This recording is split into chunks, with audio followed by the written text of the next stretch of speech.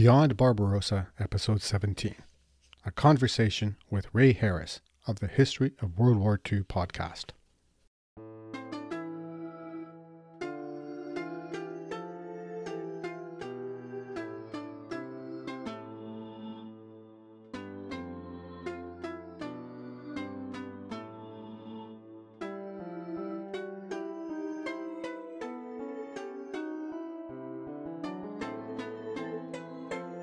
Welcome to Beyond Barbarossa, the first English language podcast in the world to focus on the Eastern Front of World War II.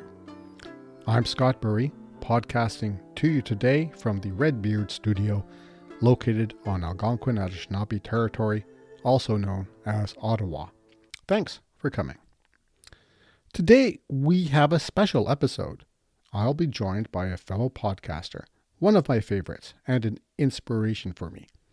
Ray Harris of the History of World War II podcast. It's available on all the major podcasting platforms, and I highly recommend adding it to your regular podcast feed. Ray and I will discuss the Eastern Front of World War II, what else, and some lessons we can still use today. Ray, thanks for joining. Please, why don't you tell the listeners about your podcast? You can do a lot better job than I can. Yes, my podcast is the example of leaping before you look. I started this in the summer of 2010. I had no ambitions. Obviously, it's the History of World War II podcast. I had no ambitions. I just wanted to tell the story of World War II. I wanted to do for World War II what Mike Duncan had done for the History of Rome, or Cameron Riley and J. David Markham had done for Napoleon. Those were the first two podcasts I listened to. Those are high bars to meet. I say again, I did not know that Mike Duncan is basically, and still to this day, the gold standard. So if you're going to do it, you might as well aim up here. But this is one of those instances where ignorance is bliss. So I started it with no expectations. I had no idea what I was doing as far as technology. I still don't. I'm quite proud of that statement. But basically, I fell in love with World War II history at age 10 or 12. The German language I find absolutely beautiful. No, I don't speak it, but I've always been fascinated. I watched, probably like you, Hogan's Heroes when I was a little Yes. kid, and that just got me hooked. I had to know more. I know that's a crazy way to start something but I had no expectations. I was just literally going to do like 50 episodes. Don't ask me how, tell the story, get off and move on with my life. And it has somehow become my life. Right. I don't know how that happened. Yeah, so there wasn't too much. Yeah. You're a full-time podcaster now, right? Full-time for 4 years now. It's one of those things where you don't ask too many questions and it doesn't fall apart. So it just kind of happened. It was not a part of the master plan. There's not a lot of thinking going on up here. And it just kind of all came together, and I'm very, very thankful. Well, I think it came together very well, I must say. And I go back to some of your episodes repeatedly for information or perspective on my upcoming episodes. And so I'm going to thank you for that. I did enjoy your detailed coverage of Stalin, of his life, our favorite bank robber. And well, of course. Yeah, he was good at it. Yeah. But so your podcast, though, so it's been on for 11 years. Is that right? Yeah, 11, 12. Who knows? It's all a wonderful blur at this point. Okay. And you've covered, I think in the first few years, you covered pretty much the whole of World War II. And I understand, I can see now that you're kind of going back and going into depth on things that you went over, like there was Malta and North Africa, Tobruk are some of the more recent episodes I've listened to. But from your point of view, and with the depth of knowledge that you've delved over the last 12 years or so, what is the significance of the Eastern Front in relation to the other theaters of operation, such as the West or the Pacific? Right. Oh, that's Daisy. That's okay. I've got my dog, Finn. He'll be joining us soon, I'm sure. Don't worry about it. Basically, and I don't think it was understood at the time, was that the war in Europe was going to be won on the Eastern Front. Again, I don't think that was really the take that everybody had at the time, No. but either Stalin was going to be pushed out of the war so Germany could focus its resources on the remaining allies, or Stalin was going to stay in and watch the Wehrmacht get bogged down, which is exactly what happened. I mean, if you look at it, and we'll go into this probably a little later, it's just too much room, too many distances, the lack of roads, the lack of rail lines, everything. But basically, the war in Europe was going to be won in the East. I don't think anybody thought that at the time. They actually thought that Stalin would be kicked out in about 6 weeks, but that is going to determine the future of this conflict in Europe. Yeah, that was the 6 week window was kind of Yeah, or horizon was the German plan anyway, right? exactly. Originally it was by August 1st we'll be in Moscow and They had a timetable. yeah, Yeah. the communist government will collapse. Yes, Um, exactly. Now, though, you get that, and I get that, but do you think Mhm. that it generally here in the West, in Yeah. North America and Western Europe, we have a good understanding or appreciation of the Eastern Front War, the Ooh, conflict in Russia, the Baltics, Ukraine, Poland? yeah. To be honest, it could be better, and it's getting better. But as you know, right after World War II, politics conspires to Hmm. make Soviet Russia our enemy. They close their borders, they close their doors. Not even the CIA knows what's going on in Stalin's empire. So probably what the last 20 or 30 years, some really good books have started coming out about the war in the East. And so our knowledge is increasing. But, and again, as you know this, 80%, I think it's between 80 and 85% of German casualties were on the Eastern Yes. Front. So this is where the war is at. This is where it's going to be determined. But again, you have the average American, you have the average Brit going, yeah, you know what? We kind of won the war. Yeah, there were Yes. other people, but we won the war. No, the war was won on the Eastern Front. And that's just reality. You don't have to Yeah. like it, but it is the truth. Yeah.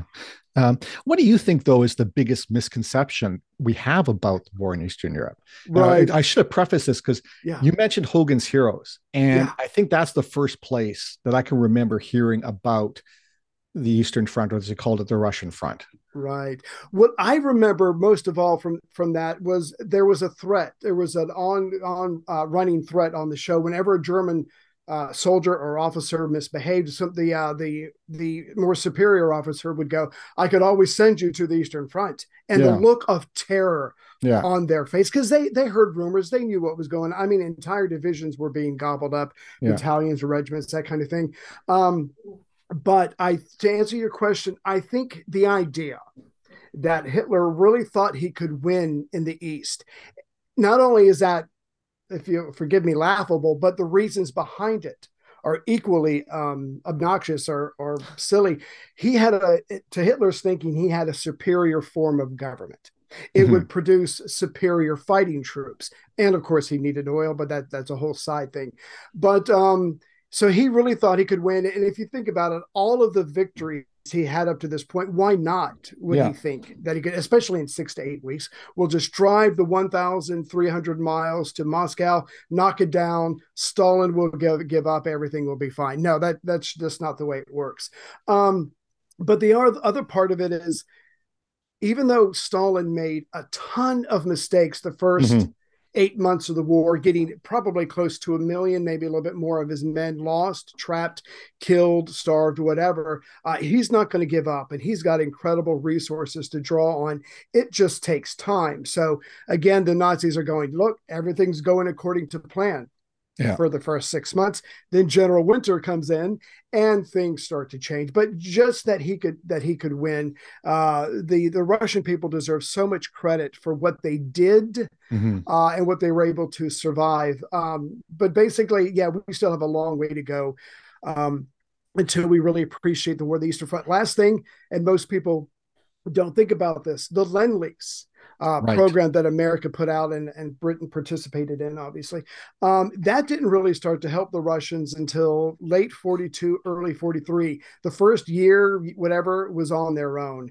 And listeners, yes, I'm going to be doing a full episode on the Lend Lease program. But as Mhm. as we now know in the news, we don't have to get political, but when you're fighting for your own country, you tend to fight a lot harder than if you're Yes. trying to take someone else's territory. As you may know, and as most of my listeners know, Mhm. what part of what led me to this podcast was the experiences of my father-in-law, Maurice Bury, Right. who fought in the Red Army. And American supplies were very important. And that was one of the things he told me too, is that the first 6 months of the war, like they had no supplies. And, they ate scraps and what they could find, and their boots wore out. But Yeah. then when the American and British supplies came in, it changed everything. And they had American food, and they really liked spam. That was their favorite. Who doesn't? Who doesn't? Yeah. Eat it every day. Yeah. Yeah. No, but if I could real quick, I just had a thought, but it's gone. No, but just Lend-Lease was important, but it was also an important gesture. It was important as a gesture. If Right. you've read anything about Stalin, first of all, a lot of the things you think about Stalin are going to be stripped away. But second of all, you know that he was a realist. Yeah. Shaking his hand, signing a piece of paper, slapping him on the back meant nothing to Stalin. As soon as those goods show up in northern Russia, Yeah. he's going to be like, okay, I get it now. We're partners. Because until that moment, it's all just talk. Yeah. And talk doesn't change the battlefield. That's right. No, power flows from the barrel of a gun. Exactly. Yeah. Exactly. Yeah.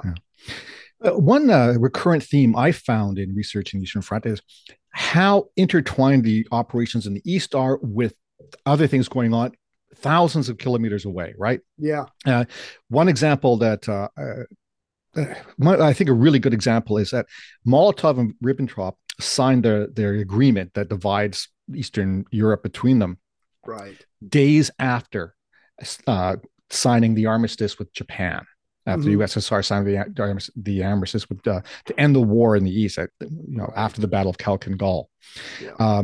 Or another thing maybe more immediate is that fighting in North Africa and in Crete in the Mediterranean changed dramatically because the Luftwaffe sent so many units to the Eastern Front.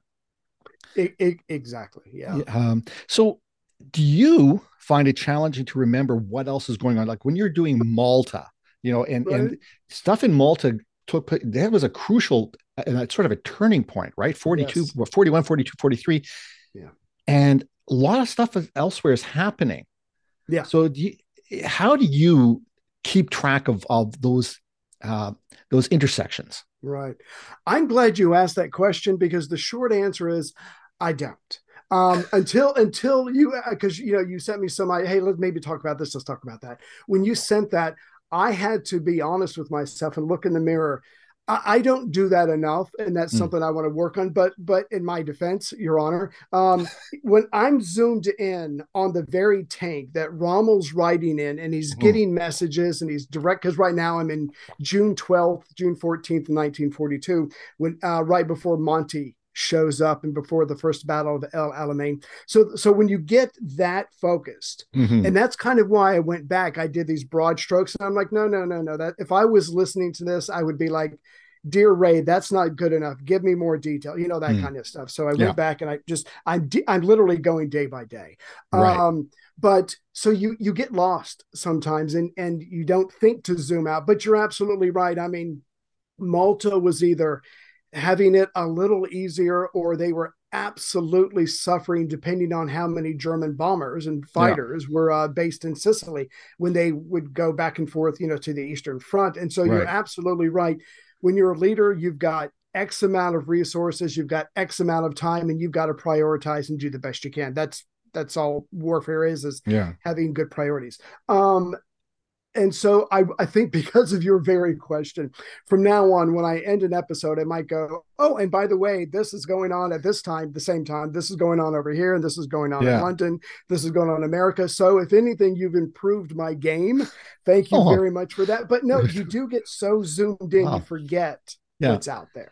And that's kind of the generals in the general staff and the generals in the field. Their challenge, right? Because they're got to deal with the resources that they can deploy.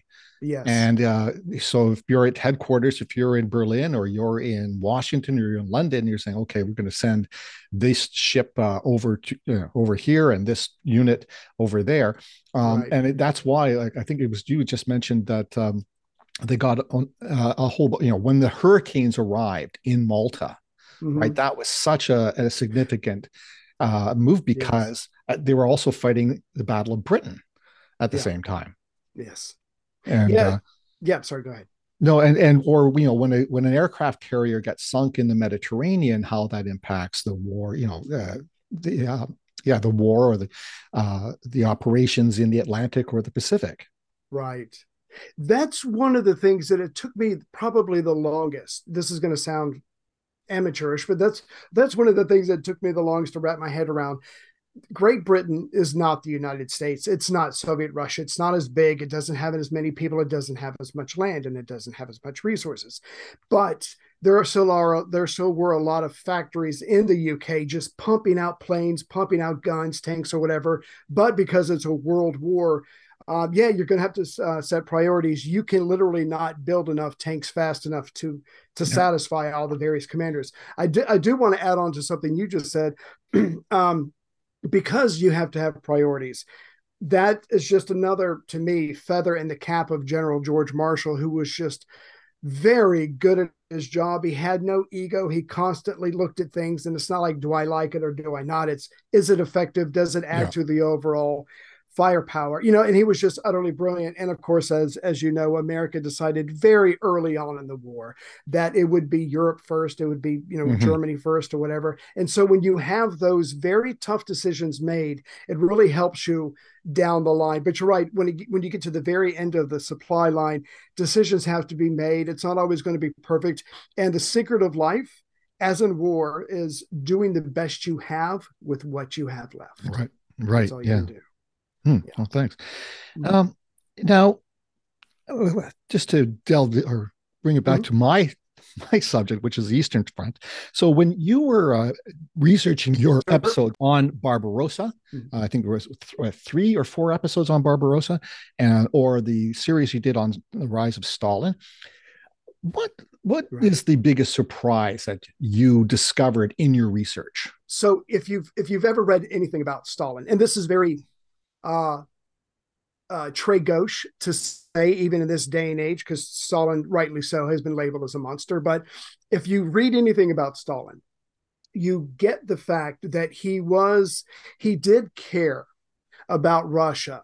He did want to take it from the czars. He really thought that people were being treated poorly, even himself.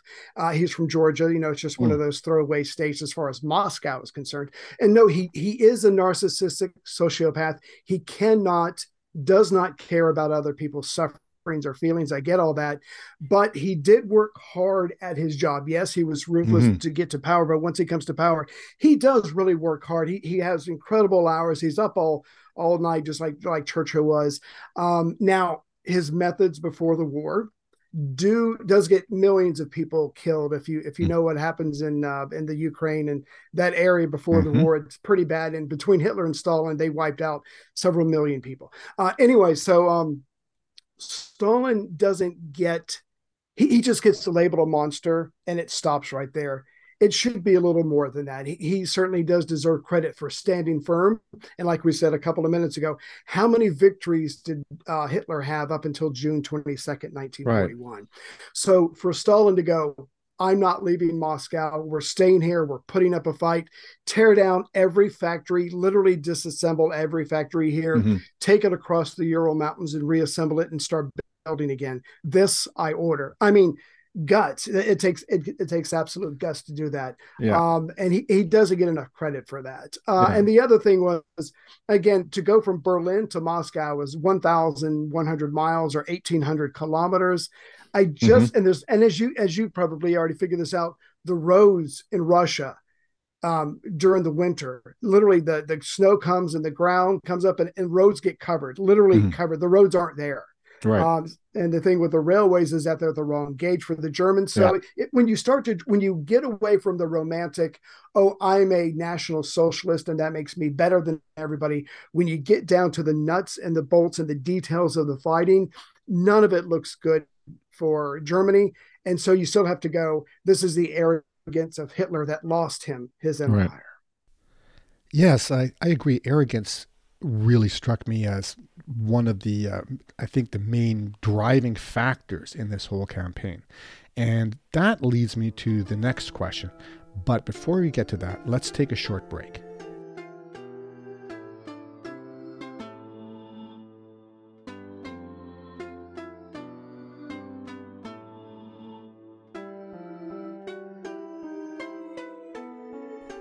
Welcome back to Beyond Barbarossa, episode 17. Scott Burry here with Ray Harris of the History of World War II podcast.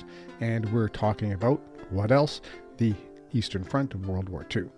So before the break, Ray described some of the more surprising facets of World War II that he discovered when researching his episodes about the Eastern Front. So that leads me nicely, as I said, into my next question. In hindsight, we can say, yeah, this invasion of the USSR was insane. Right. It couldn't work. We can say that in hindsight. What, in your opinion, Yeah, was it ever possible for the Germans to succeed? I have been playing this in my head for the last 5-7 years, and I would love to have someone say the words yes, and here's why. I just can't see it. I mean, the first winter alone, 41-42, Hitler refuses to send appropriate winter clothing, and he has like 100,000 cases of frostbite in the men, and that's just the first winter.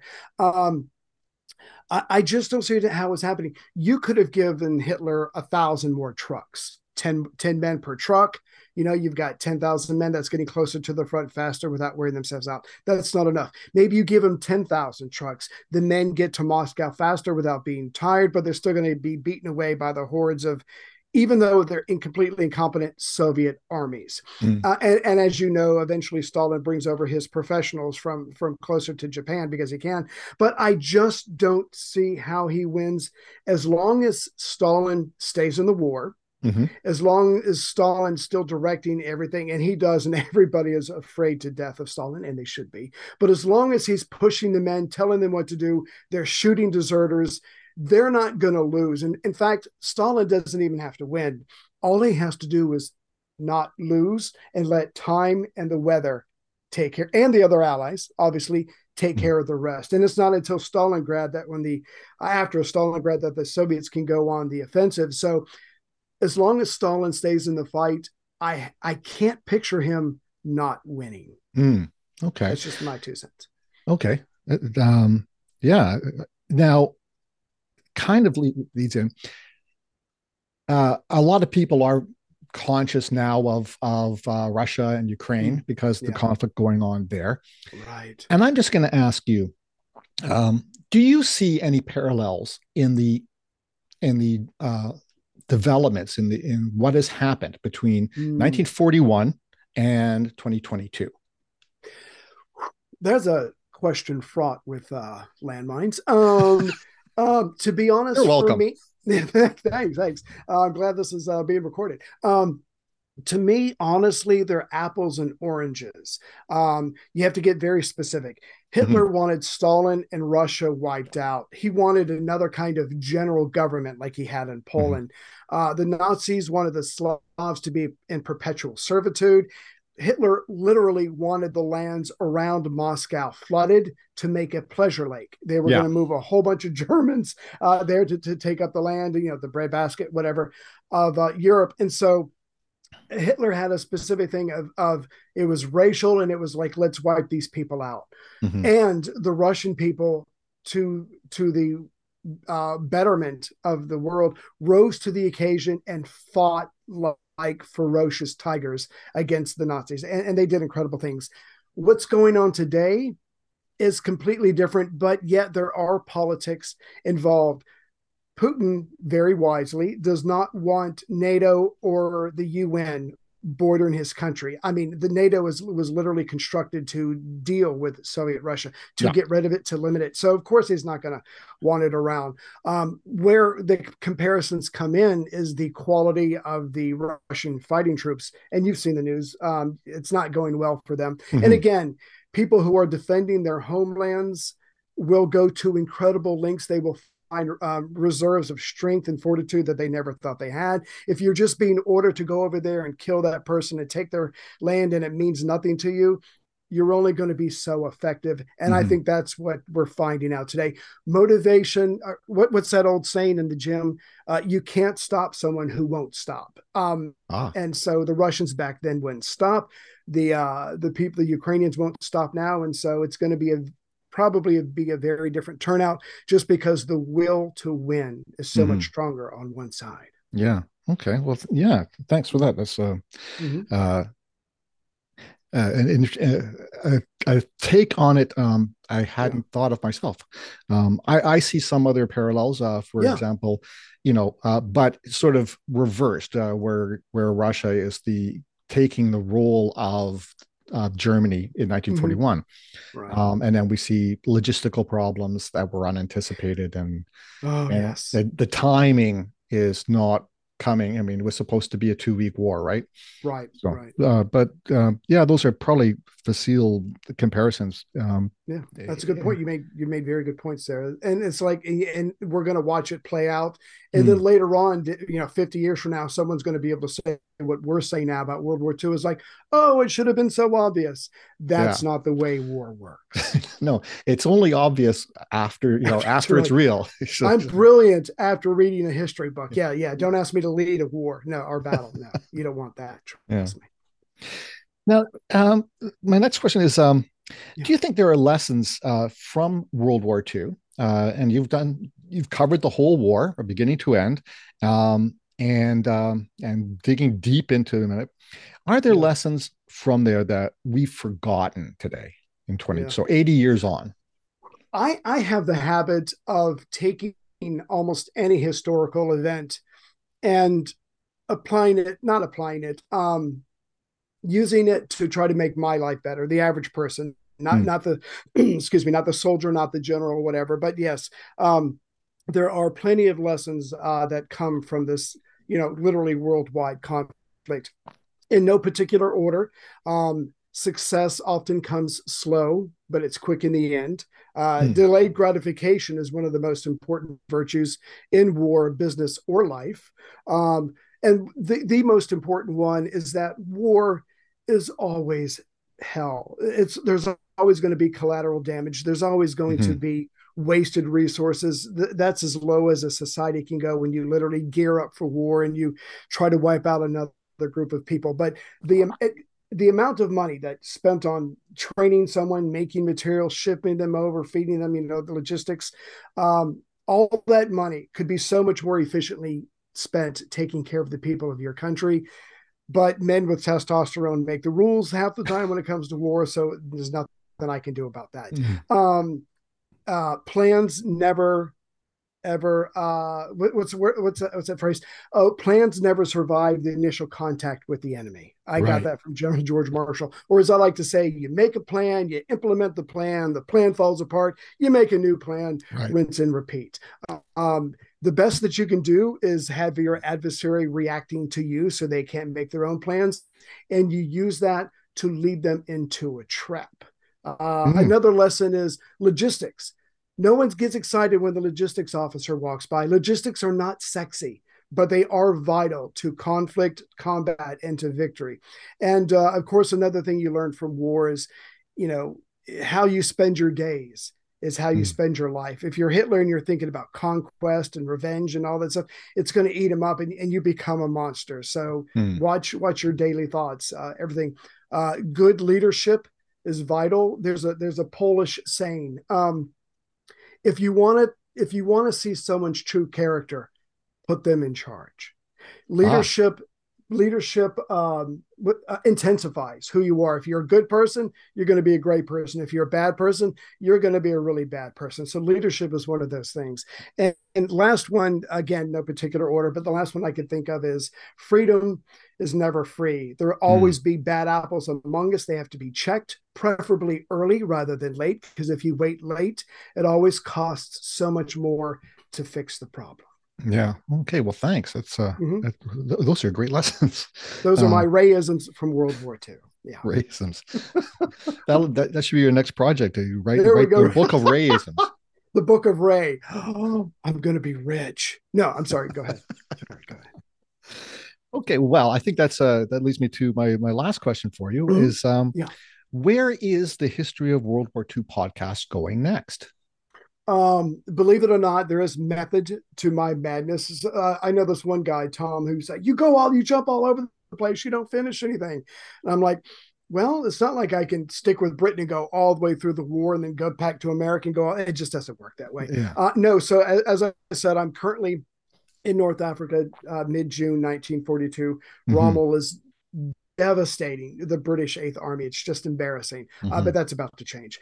Anyways, so once I get up to, because Tobruk is about to fall, once I get up to the first battle of El Alamein, I'm going to stop. And you mentioned this a little earlier. I'm going to cover Operation Pedestal. And for those listening, why isn't someone making a movie out of this right now? Drop everything that you're doing, green screen the heck out of it, because it's a convoy. There are so many battles. There are so many attacks. There's so many lives that are lost, but there's two, I think they're Americans, but there's two guys who are on the ship who were, anyway, it's an incredible story. I can't wait to get to it, but you need to drop everything you're doing and make this into a movie and hire us too as your advisors. But anyway, no, so I'm going to go to, so I got to finish off. I got to get Netflix. Are you listening? Yes, please. Netflix, chop. And then cover Operation Pedestal, stop with Mediterranean because I'll have brought it up to speed. And then I'm going to join you. I'm going to pick back up in February of 1942 and go on with Operation Barbarossa and spend a lot of time there. A lot of listeners have made it clear to me that that's what they want to know. That's what they want to hear about. And so you and I were talking earlier about, the perceived knowledge of what happened in the East versus what really happened. So between you, me, and say, 30,000 books, hopefully we can give everybody a year what they want and feed that information, because the more you know is better. And we need to really know what happened and not just the patriotic slogans or the conventional wisdom of what happened on the Eastern Front. Right. Okay. Well, that sounds great. And I'm going to be glued to my earbuds every 2 weeks. It drives my wife crazy. You've always got those things in your ears, but I'm right there with you. Yeah. Okay. Well, Ray, thanks very much for sharing your time with me, valuable time. I know how busy you are, and because I know how much time it takes to do all this research and then edit these podcasts. So thank you again. And I'm going to be listening for the next episodes. Well, and now I guess it doesn't make sense for me to ask when the next episode comes out, because it'll be a few weeks between recording and publishing this episode, but it'll be out there, and I'll be sure to keep you in the loop as to when that actually happens. Please, that'd be great. So that's the Ray Harris of the History of World War II podcast, available on all your favorite podcasting apps. All right. Okay. Thanks very much, Ray. See you later. Thank you, sir. All right. And listeners, as I said, the History of World War II podcast is more than worth your while. I really recommend adding it to your regular podcast feed. It's available on all the podcasting apps, from Apple Podcast to Google, Spotify, Stitcher, and so on. So have a listen. You will also find links to Ray's podcast in the show notes and on the website beyondbarbarossa.ca. In the next episode, in 2 weeks' time, we'll be returning to the chronological description of the progress of the war in the East, with the Soviet winter counterattack. the Soviets strike back hard. Until then, thank you for joining us on Beyond Barbarossa, the first English language podcast in the world that focuses on the Eastern Front of the Second World War. For links to Ray's podcast and all sorts of other information, please visit the show notes or the website, beyondbarbarossa.ca, as I mentioned. You can also listen to the episode on my own website, writtenword.ca. Just click on the podcast button in the banner. Also, thanks to all who have supported the podcast through Patreon or the Podbean app. Your financial support goes to better audio equipment, research, and support for charities that help Ukrainian refugees, and also maybe to getting this pesky dog out of the Redbeard studio long enough for me to record these episodes. If you find I've made any errors, please let me know. I want to know. You can reach me by email at contact@writtenword.ca, or through the Facebook Beyond Barbarossa page, or through email at contact@beyondbarbarossa.ca. Original music was composed and recorded by Nicholas Burry. I'm Scott Burry. Until next time, keep your paddles in the water. Slava Ukraina.